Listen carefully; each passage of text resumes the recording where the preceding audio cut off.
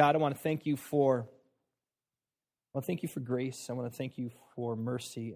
I want to thank you for the willingness for people of this community to step outside of their comfort zones and to know that it's not just about us, but it's about serving in the kingdom, from dance to music to feeding the poor to helping the homeless. God, I pray that you would continue to put those things on our heart, that you would continue to lead us in that direction, that we would know and see where you're working and that we would follow you in that work. So this morning, the words of my mouth and the meditation of my heart, I pray that they're acceptable in your sight, my rock and my redeemer. Amen. So guess what? We are actually going to get through the book of, go Giants, the book of Galatians this morning. The book of Galatians is an amazing letter that Paul writes because it's really based on freedom. Freedom from religion. Because see, what happened was before Jesus came on the scene, following God got very oppressive. And the oppressiveness came from people, came from men. I guess maybe we could call it religion. That God creates this journey that he wants his people to be on. And by the time Jesus comes on the scene, it is turned into these man-made laws because it was all based on the law. And they made laws to make sure that you would follow the law. So you'd have to keep these laws to make sure you didn't break those laws. And it all became this heavy weight upon people's shoulders. In fact, Jesus would tell the religious leaders, he goes, you guys try really hard to get one person to come to Judaism. And then you heap all of this stuff on them. You don't help them at all. And you make them twice the sons of hell that you are. And so this whole idea of religion just was crushing people. And it didn't do anything for them. You see, we cannot be reconciled back to God through following the rules. We cannot know the righteousness of God by following the rules. We can't get it right. We can't even get the JV rules right. You might know them as the Ten Commandments. We can't even get all of those right. What makes us think that we are going to be standing righteous before God by our behavior? It just doesn't work that way. And so Paul preaches and teaches and writes about God's grace. He teaches and preaches about the mercy of God through Jesus Christ. You see, it's not following the law. It's faith in Christ that brings us to a place of righteousness before God. It's faith in Jesus. It's receiving grace. It's receiving the power of His Spirit, that we are reconciled back to our Father. And through that reconciliation, then we are empowered to live a life that walks in harmony with our Creator. You tracking with that? This is a story of freedom. But the Galatians, they're falling back into this works-oriented thing. They think that they can behave correctly to get right with God. And Paul gets angry with them. He's like, are you kidding me? What are you guys thinking? See, many people are questioning Paul's authority as an apostle. They're questioning if he really should be preaching the gospel because they believe that the gospel that he's preaching is this watered down thing. He's making it easy for everybody to get in. It's all about this grace, blah, blah, blah. And then he tells a story in chapters 1 and 2 of Galatians. He tells a story about when he has to confront Peter because Peter starts to look at the law again. And Peter has backed away at one point from eating with the Gentiles because the Gentiles, that would be all of us who are not Jewish, the Gentiles were not following the dietary laws of the Jews. And so Peter had some of his friends come over and he was really worried about what they were going to say, seeing him eating with these Gentiles that are not following the law. And Paul gets in his face. He goes, it's not about the law. It's not about the rules and the regulations. It's about Jesus. It's about Jesus, faith in Christ. And that's it. And so we're going to pick up the story I'm going to read it out of my Bible because I want to read it in the whole context, and then we're going to break it down. So you can leave that up there, Wes, but I'm going to read you the whole thing. I'm going to start in verse 15. I'm going to go right on through to 21. We who are Jews by birth and not sinful Gentiles know that a person is not justified by observing the law, but by faith in Jesus Christ. So we, too, have put our faith in Christ Jesus, that we may be justified by faith in Christ and not by observing the law, because observing the law, no one will be justified. But if, in seeking to be justified in Christ, we Jews find ourselves also among the sinners, doesn't that mean that Christ promotes sin? Absolutely not. If I rebuild what I destroyed, then I would really be a lawbreaker. For through the law I died to the law so that I might live for God. I have been crucified with Christ, and I no longer live, but Christ lives in me. The life I now live in the body, I live by faith in the Son of God, who loved me and gave himself for me. I do not set aside the grace of God, for if righteousness could be gained through the law, Christ died for nothing. You know, I don't think I have to say anything more about that. You all understand that? You got that? Grace and peace. Go Giants. We'll see you later. No, I'm kidding. Let's break it down a little bit, because there's a lot going on in Paul's words, and you have to get a hold of this. You have to get a hold of this. Everything counts and depends on this. He starts off, we who are Jews by birth and not sinful Gentiles know that a person is not justified by observing the law, but by faith in Jesus Christ. So we too have put our faith in Christ Jesus, that we may be justified by faith in Christ and not by observing the law, because by observing the law, no one will be justified. Paul has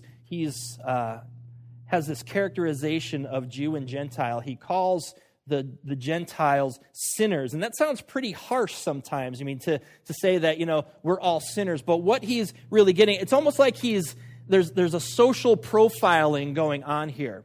The Jews are God's chosen people. They were called by God. They were saved by him. They were given the law. And it's not that only that the Gentiles did not obey the law. It's that the Gentiles, we didn't even have the law. It wasn't given to us.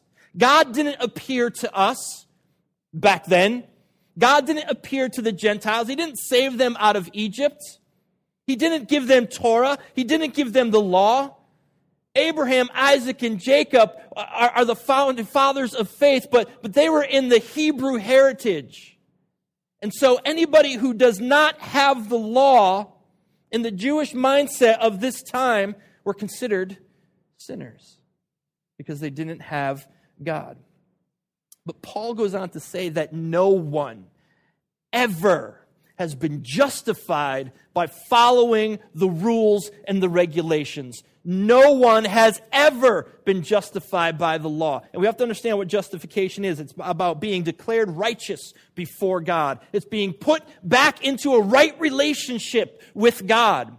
You are accepted by God when you are justified to him.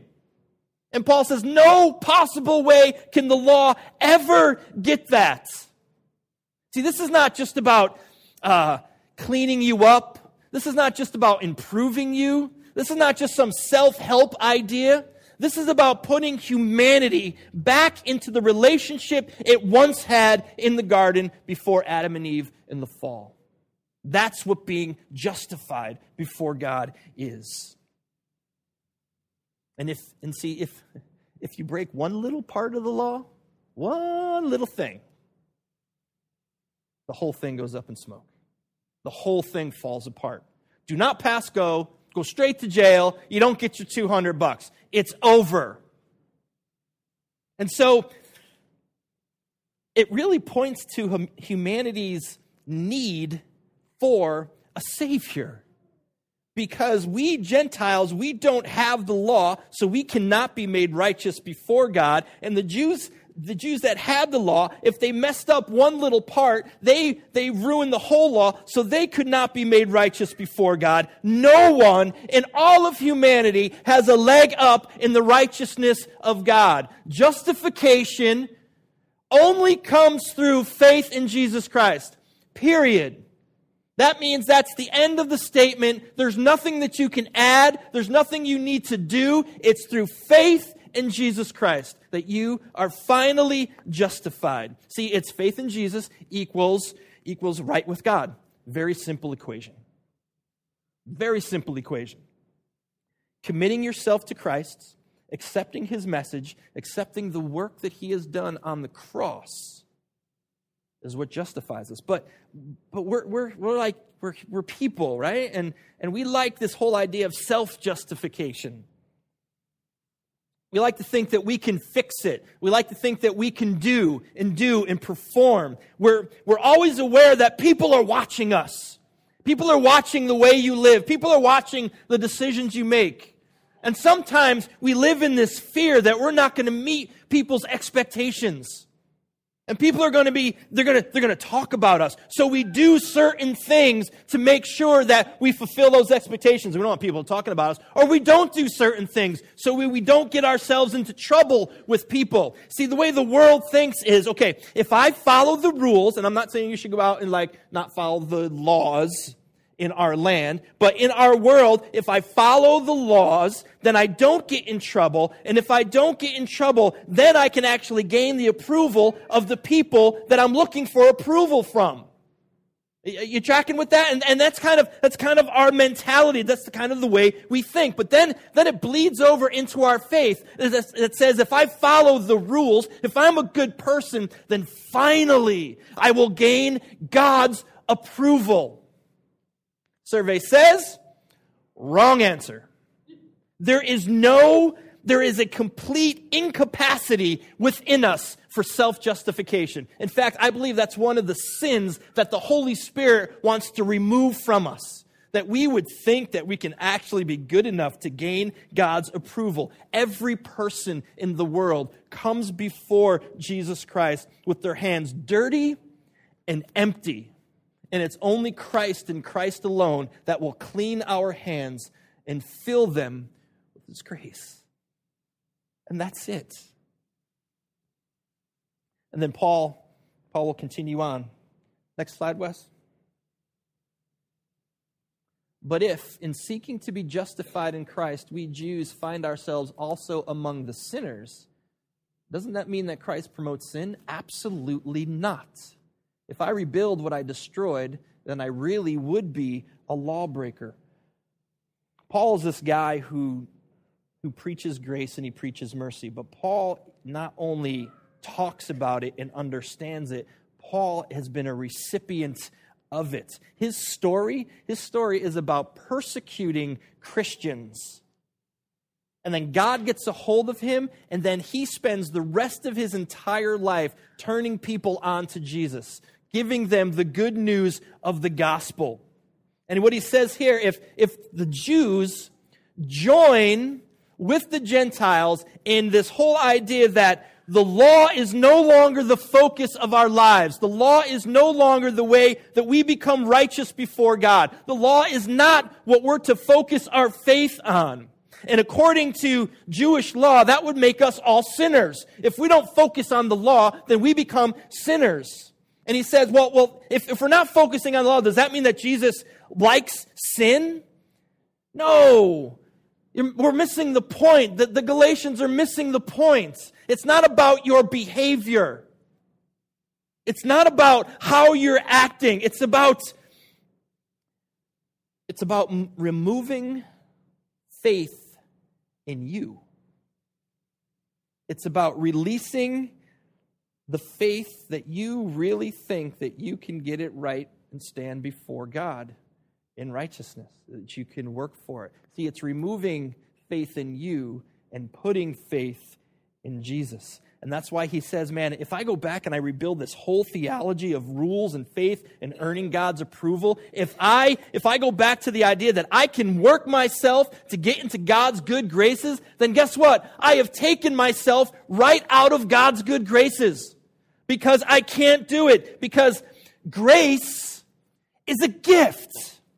It's a free gift that God gives to people, and all you have to do is accept it. You can't be good enough to get it. You can't do enough to achieve it. You can't earn it. If you could earn it, guess what? It wouldn't be grace anymore. It would be your salary. I don't know, whatever you want to call it. You cannot be holy enough to get holy enough so that you can be holy by doing any work before God. It's only the work of Jesus in your life that creates holiness within you. You see how important this really is? Are you starting to understand this? Are you following me here? With Christ, we're released from that whole I have to work for it mentality. We get out of the restrictiveness of the world when the world says you have to, you should, you have to. Jesus says, man, you just got to be. You have to be. Christ calls us into living in freedom with God. Freedom in who He is and the power that He's given us. Through Christ, this whole desire to manage our lives just kind of goes away, kind of melts away, and our life becomes about surrender. And our life becomes about the mystery of the gospel, and the life becomes about growth, spiritual and personal growth. It becomes about abundance that is defined way beyond what the world would define it as. It changes everything. And then Paul will continue on in his thoughts. Next slide, Wes. For through the law I died to the law so that I might live for God. I have been crucified with Christ. And I no longer live, but Christ lives in me. The life I now live in the body, I live by faith in the Son of God who loved me and gave Himself for me. I do not set aside the grace of God, for if righteousness could be gained through the law, Christ died for nothing. Paul has died to the law, through the law, so that he might live for God. Jesus took the penalty of us being lawbreakers, of us not getting it right. He took the entire penalty of all the sin in our life and He carried it to the cross. It was nailed to the cross with Him. Every sin that you have ever committed in your life, Christ follower, has been nailed to the cross of Jesus Christ. Every sin that you will commit from here on in is nailed to the cross of Jesus Christ. He has taken the weight of it all upon His shoulders, stretched out His arms, and He died so that we don't have to. And by Him dying under the law, He has ended the era of the law. He fulfills it perfectly. Jesus fulfills the law perfectly. And those who accept that work, those who accept the work of Christ on the cross, they too, in God's sight, have fulfilled the law perfectly. There is no more death penalty for the Christ follower. God is not angry at you. He is not mad at you. Not because of you, but because of who Christ is in you. Are you tracking? Do you see how important this is? And now, Christ follower, Christian, you are free to live a new life. It's for freedom that Christ has set you free. You are free to live a life that is free of condemnation. You are free to live a life that is free from guilt. You are free to live a life filled with the grace and the mercy of God. You have been empowered to live in righteousness. It's not your own work that makes you live a righteous life. It's the Holy Spirit working in you that empowers you to live the life that God calls you to live. You can't get it on your own. And then he goes on to say that he goes, I've been crucified with Christ and I no longer live. That's a big, bold statement.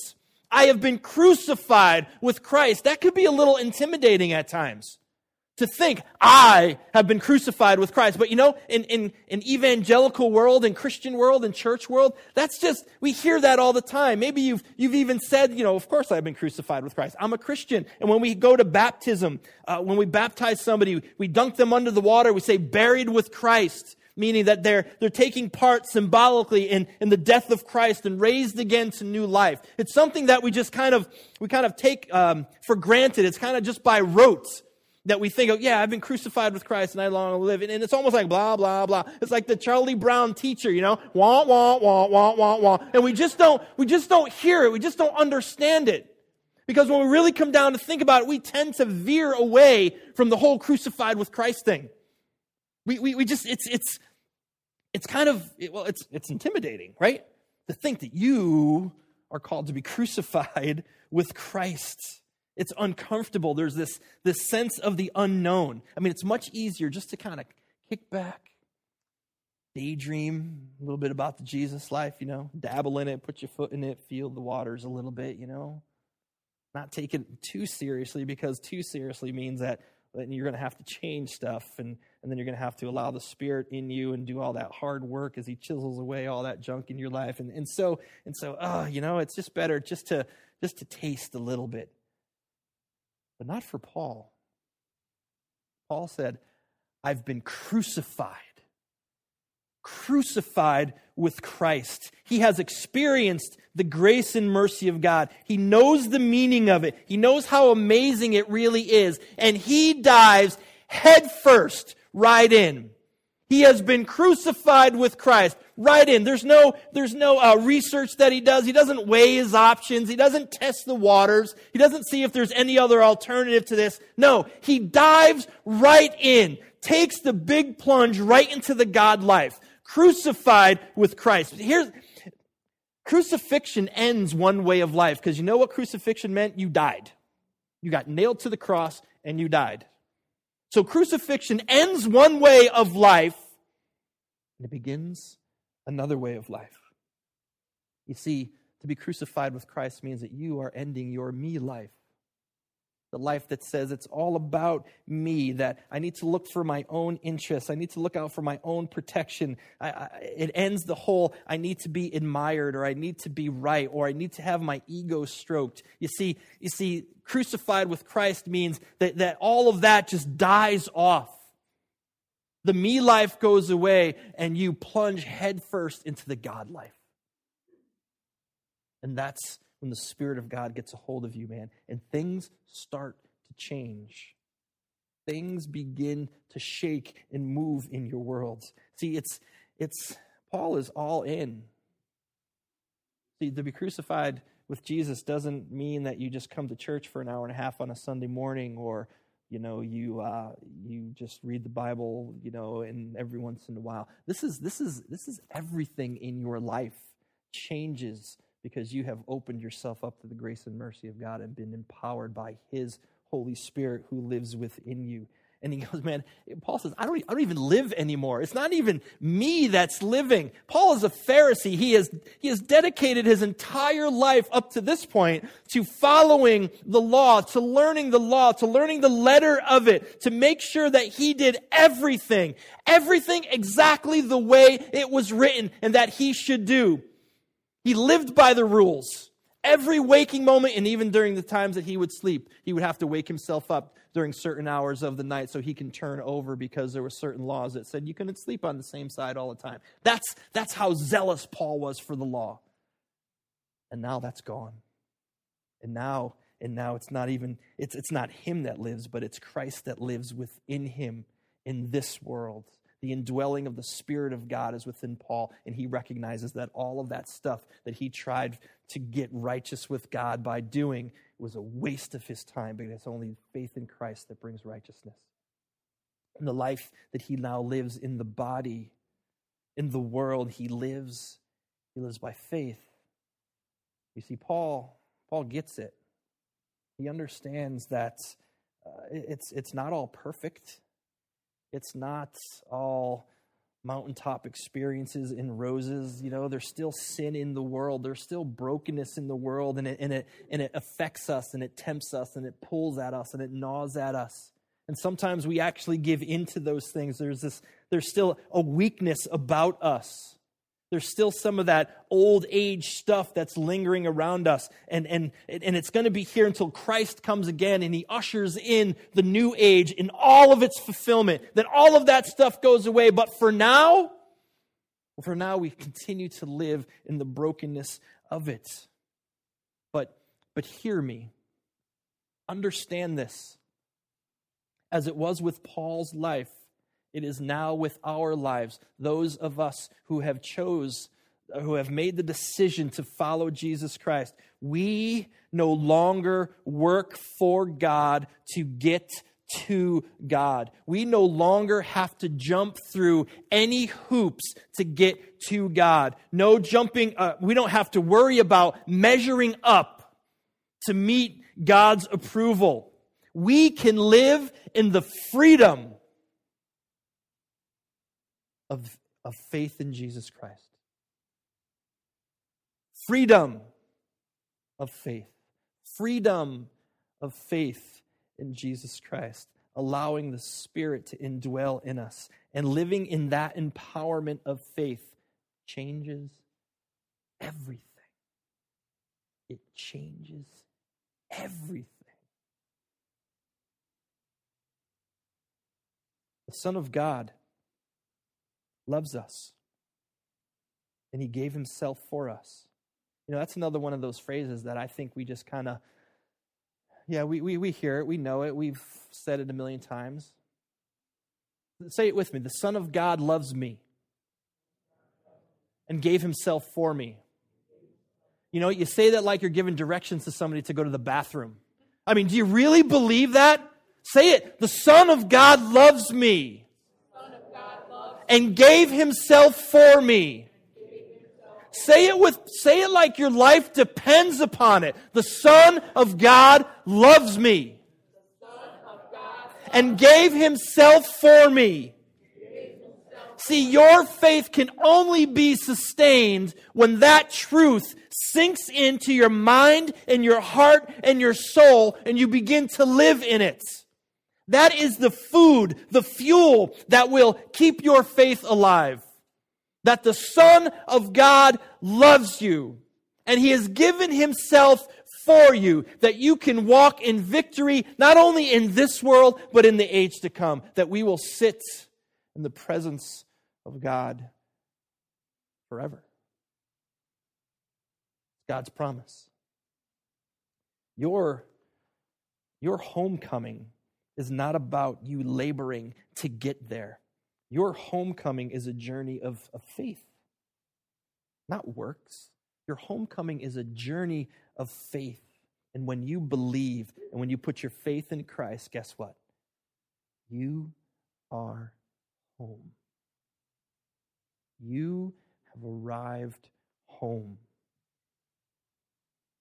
Christian, you belong to God. You belong to God.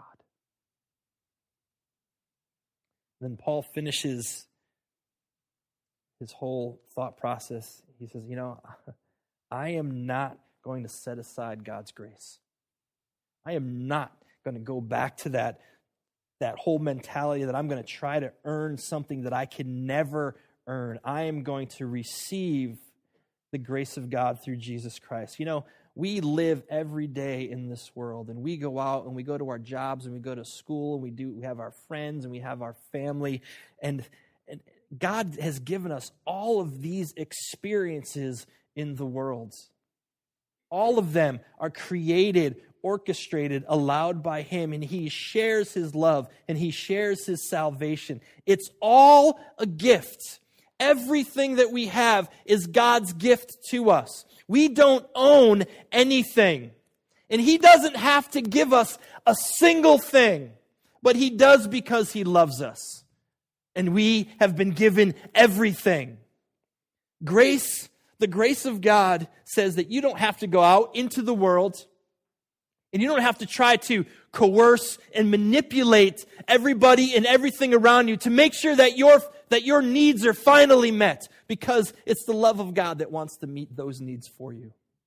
And you don't have to go out into the world and be fearful of what people are going to think about you, what people are going to say about you. You don't have to worry about measuring up. Because of Jesus Christ in your life, you are a beloved child. And you already measure up beyond what you even consider, beyond what you can even imagine. When God looks at you, He sees His Son. When God looks at you, He sees Jesus. You see, you can just be. because of Christ in your life. You could just be. Faith allows us just to be. Grace allows us just to be. We do not have to try to live a righteous life so that we can get God to accept us. Because of Jesus Christ, you have already been accepted by God. And the Spirit of God that lives within you empowers you to live that life of righteousness that He calls you to.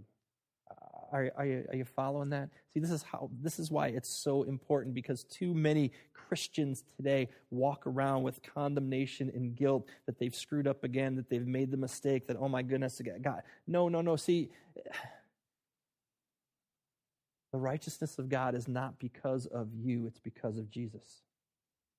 The righteousness of God is not because of you, it's in spite of you, because of Jesus. And He pours out that grace and mercy on you freely. It's the gift, and you just have to reach out your hand and accept it as the gift. God's not mad at you anymore.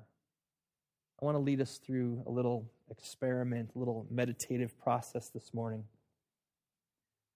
There's a verse, I believe it's in the Psalms. It says, "Be still and know that I am God." And I think that too often in our lives, we don't like still. We don't like quiet. So this might be a little awkward for some of you, but that's okay. Giants aren't playing until 4 o'clock. We got hours to get this done. 4:30. We got an extra half hour, baby. So what I want you to do is I'm going to ask you to close your eyes, just like you did in junior high. Right? I want you to close your eyes, and I'm going to speak these words to you, and I want you to just to think about them, to meditate through them, to allow yourself to receive them.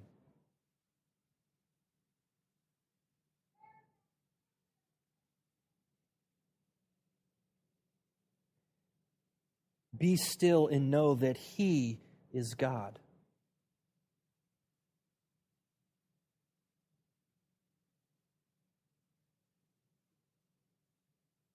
Be still and know that He is God.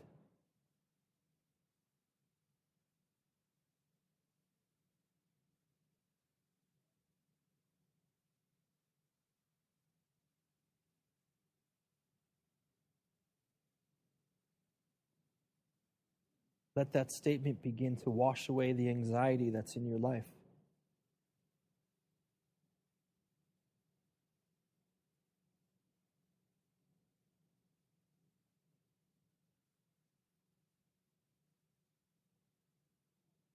Let that truth begin to wash away the condemnation that you may be feeling.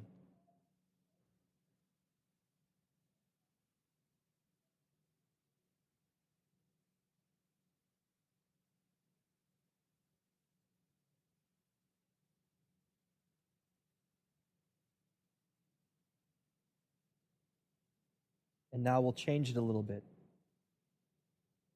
Be still and know that He is.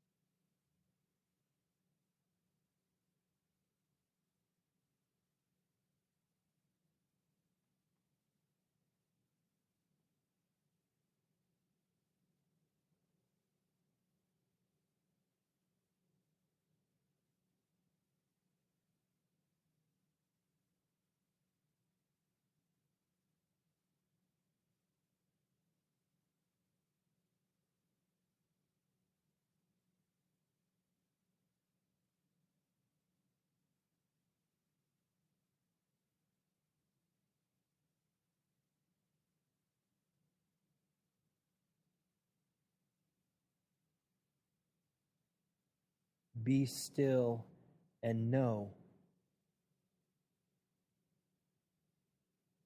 Allow those words to seep into your heart, through your mind, into your soul. Be still and know.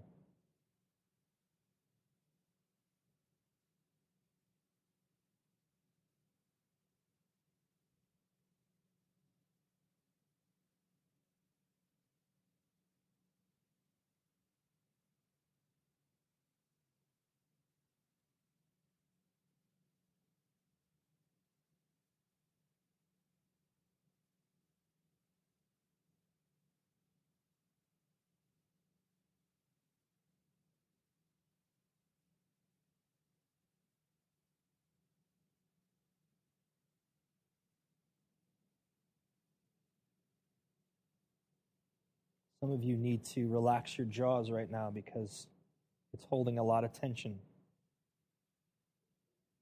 Some of you need to unclench your fists. Some of you need to relax your shoulders right now because the next line in the verse is be still.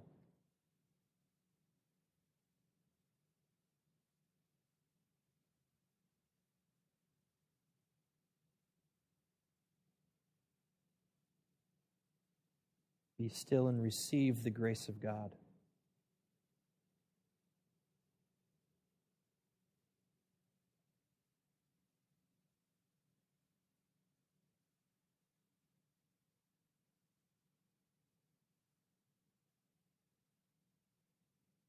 Be still and receive the grace of His mercy.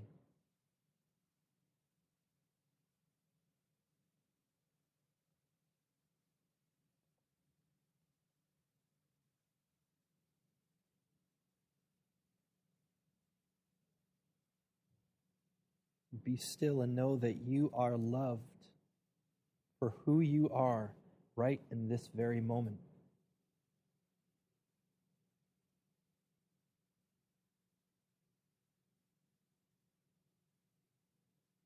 Be still.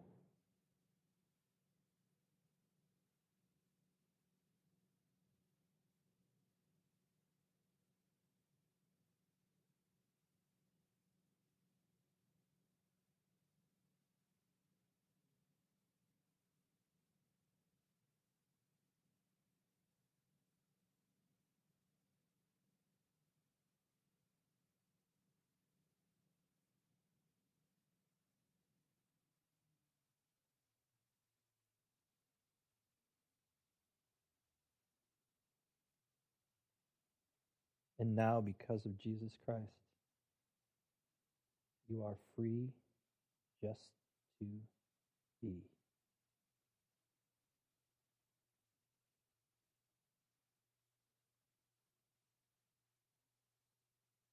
be who you are. Beloved son, beloved daughter.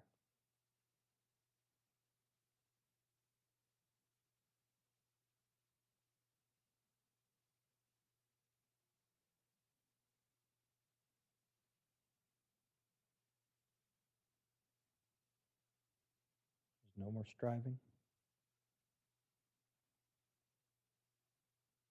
There's no more guilt.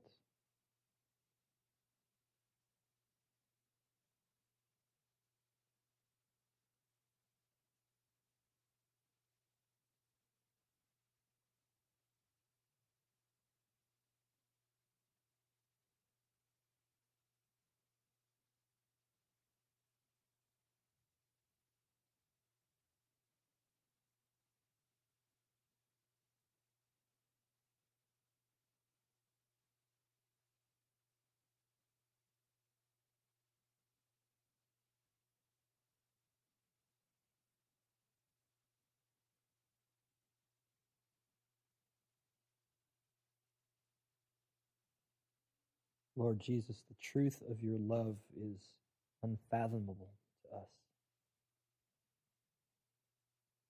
The truth of your grace and your mercy is something that we just scratch the surface and try to understand. God, I pray that you would teach us how to receive those things.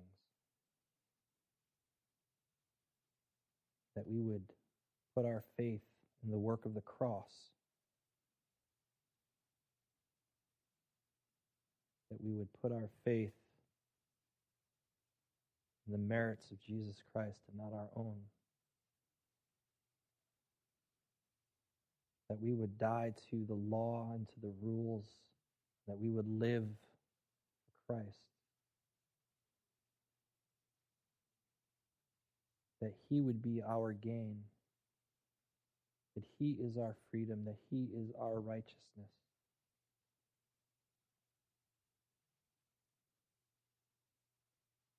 God, I pray that we would walk with our heads held high and our shoulders back, knowing that the Savior of the world loves us and gave Himself for us. I pray that truth would sink deep into our souls, and that our lives would reflect that. The love of God is the light of our life. Let us live as a light on the hill. We pray these things in the name of Jesus. Amen. Church, you got to get that. Spend a little time over the next couple weeks, I think, trying to be quiet. People don't like quiet. But you know what? God talks to you in the quiet. God releases stuff in you in the quiet. God moves in the quiet. And so I think during our fellowship time after church here, let's just not talk to each other.